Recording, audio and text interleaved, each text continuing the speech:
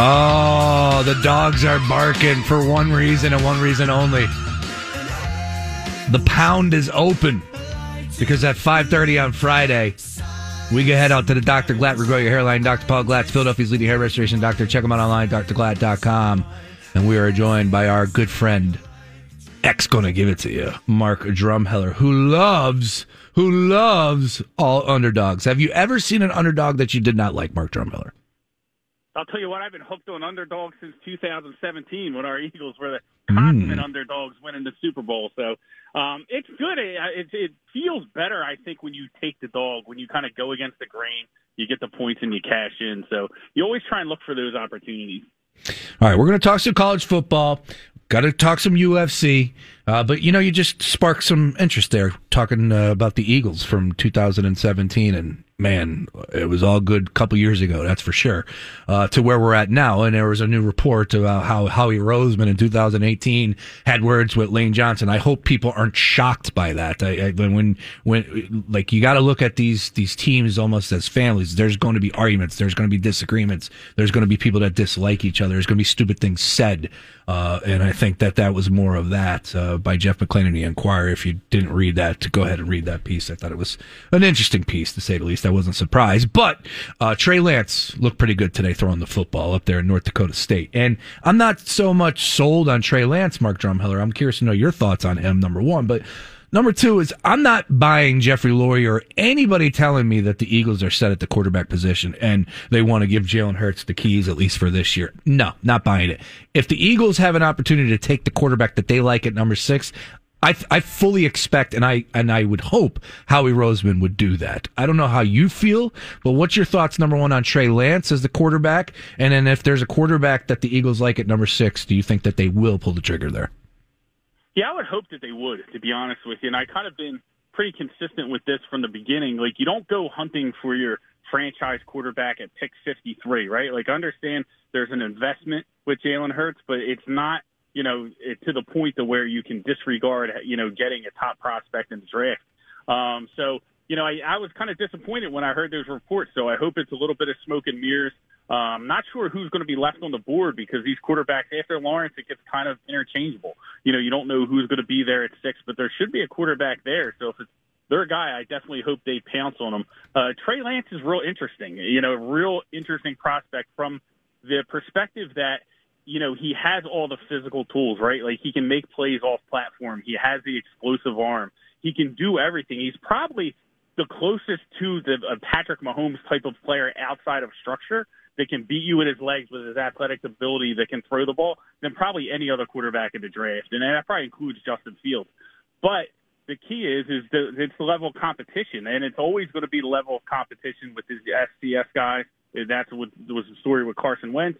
It's going to be a story with Trey Lance. Anybody that comes out of not a big power program, they're always going to have those questions, but it doesn't mean that those guys can't succeed. So, I think their evaluation department, is going to have to do a good job in trying to target, if they do bring him in, can he succeed at the next level? What can he do? How do you build around him? All that sort of things. But he definitely has the talent. I mean, Trey Lance definitely has the ability. But like all quarterbacks, it's going to depend on your landing spot. It depends on the coaches he gets, and how they develop them. And I think that plays such a big part of these quarterbacks and whether they're successful or not. I mean, we saw it with Josh Allen. Didn't click till it clicked with Brian DeBall, and then all of a sudden he's an MVP candidate. So landing spot matters. And that's, is that good or bad if you're a Philadelphia Eagles fan? Because it depends on whether you believe in their ability to develop them. And that's a fantastic answer. And you brought up Josh Allen, and that's the quarterback that I go to for Jalen Hurts. And you're a guy, you study, you know more than I do. So is it possible that Jalen Hurts can become a better passer than what he showed us in a small sample size? Like, am I wrong for pulling the carpet out and just saying, you know what, I'm done here. I want to move on and find a new quarterback because of arm strength because of passing the football, I feel like is the number one thing that you better be able to do if you want to win a championship in the professional level. And I'm just not seeing it from Jalen Hurts to the level that I want to see. And I looked at Trey Lance and I'm like, damn, he's got a live arm. As I was talking about Louis Riddick earlier, he was just ranting and raving about how live his arm was and what he saw right in front of him. And of course, Justin Fields, I'm melting thinking about his the way he just slings that football down the field. I can't wait for his pro day. So can Jalen Hurts fix and be a better passer, I guess is the question?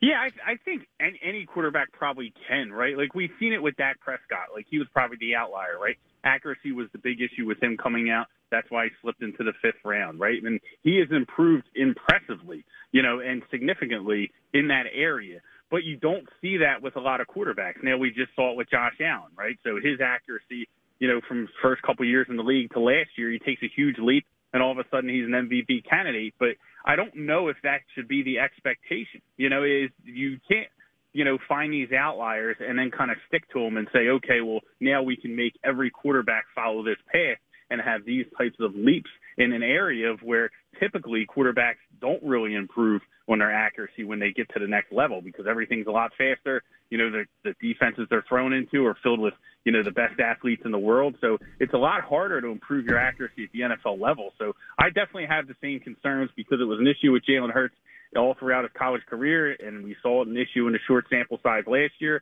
Obviously not the greatest conditions, for him to debut under, but I don't know if that's something you want to bank on, as an outlier of saying like, oh, we're just going to make Jalen Hurts a quarterback who was never really that accurate. We're just going to make him more accurate now that he's at the NFL level.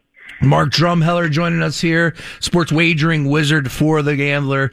You can catch him on Jansen's show every Tuesday night, right? Tuesday night? Yep, thumbs up. All right, nice. And, of course, right here every Friday at 5:30. And, Drum, you're going to join us for Sunday, right? When we're going live at 8:30-ish at Fox PHL Gambler for the college basketball bracket breakdown, right? Absolutely. Wouldn't miss it for the world. Selection Sunday. Doesn't get any better than that, man. March Madness. So many betting opportunities.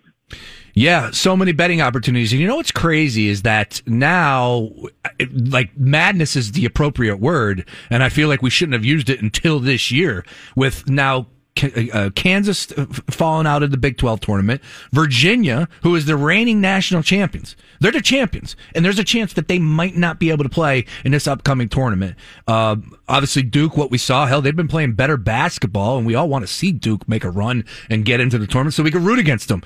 But as far as being a better now we got to worry about this nonsense? It's crazy.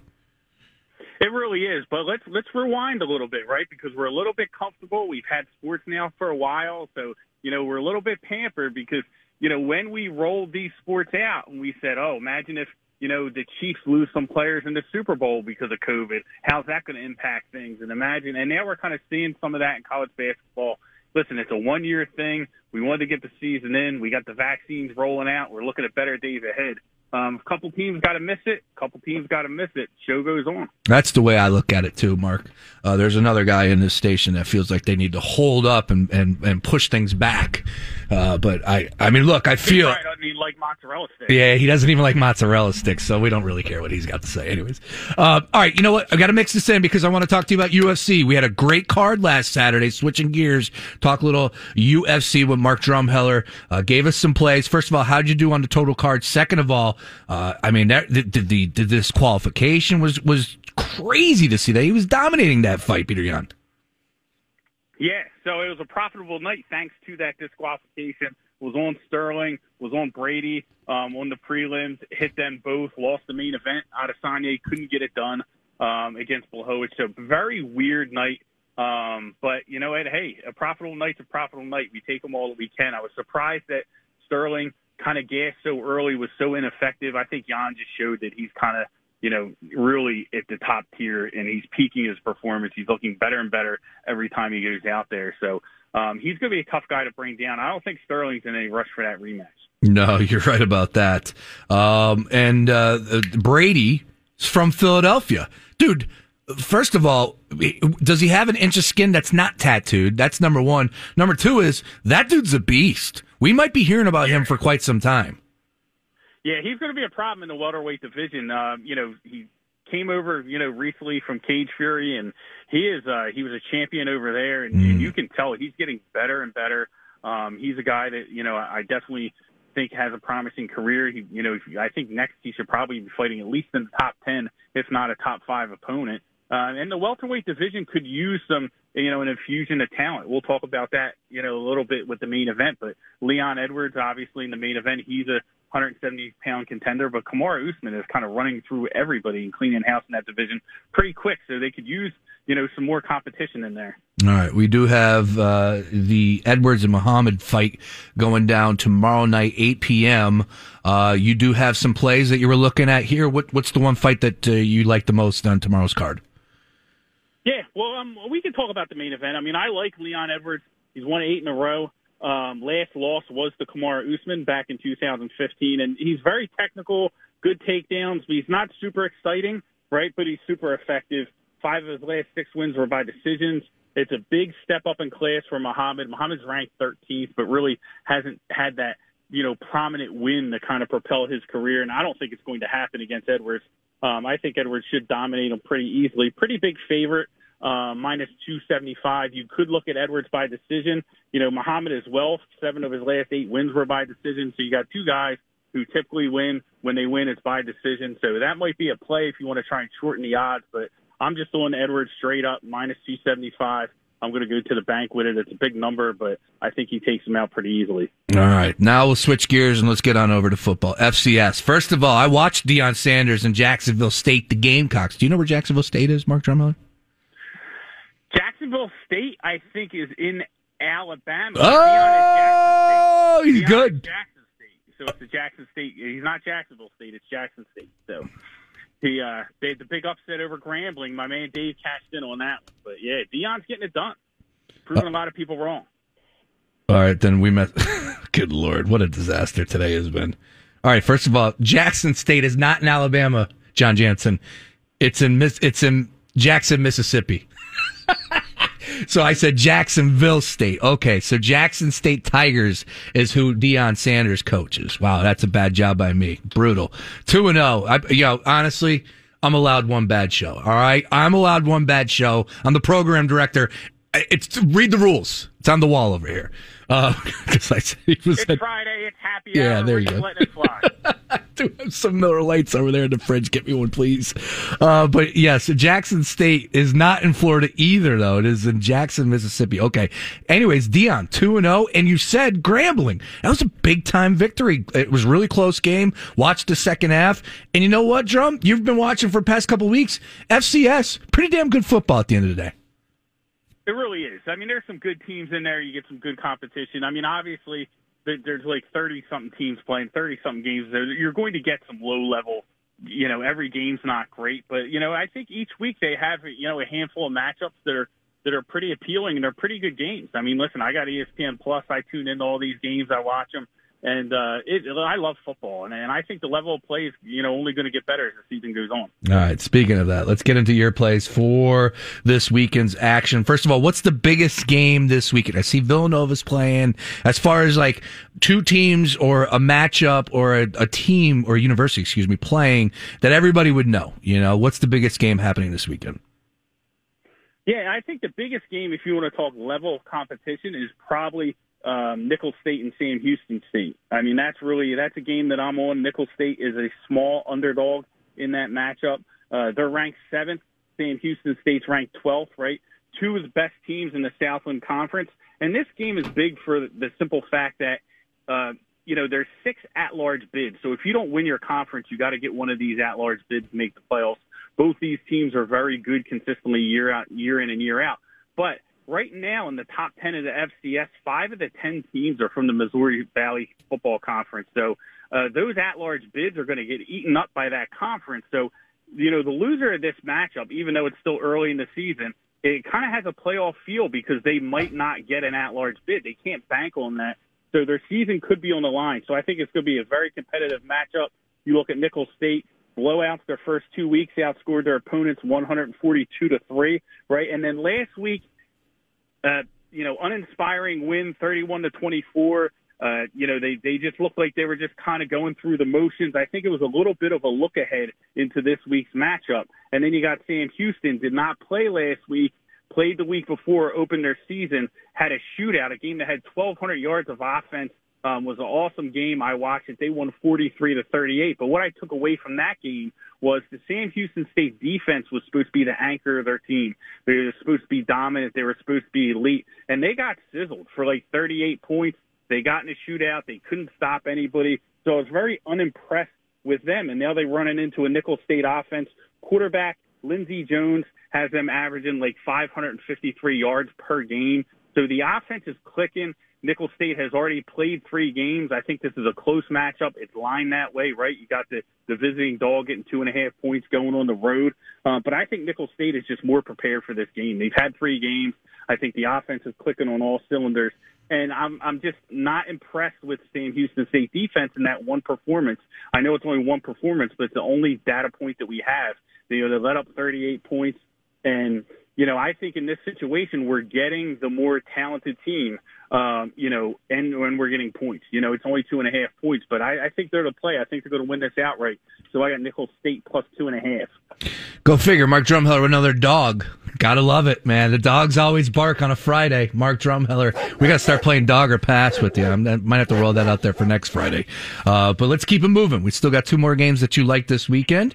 And let's go to, this is actually a pretty decent matchup as far as rankings are concerned. This is number 10, Southern Illinois versus number 4, Northern Iowa. Now, I would imagine we're going to see, Northern Iowa actually know that program pretty well. But they are the number 4 team, and they're favored by 4.5 right now on DraftKings Sportsbook. You got to play on this one, Mark Drumheller? Yeah, I like the dog in this one. Southern Illinois, the Salukis. This one, it moves down to 4 a little bit. 4.5 is kind of back and forth. But again, 2 top-ranked teams, right? We talked about the Missouri Valley Conference. They're all fighting for those at-large bids. The Salukis are 2-1. They lost to 3rd-ranked North Dakota, right, in a game where it was pretty much even on the stat sheet, but they turned the ball over 5 times. And we've seen that a lot with this FCS. Turnover variance has been huge, right? But they were able to play with North Dakota, who looks like the hottest team in the FCS, to be honest with you. So very impressive. Northern Iowa, on the other hand, right, very highly ranked coming into the season. They're 2-1. They lost opening week to South Dakota State. And, they have a shutdown defense. They win by running the football, but typically very low scoring. They're weak at quarterback. They scored 20, 21, and 20 in the first 3 weeks, right? The total in this game is lined at 38.5.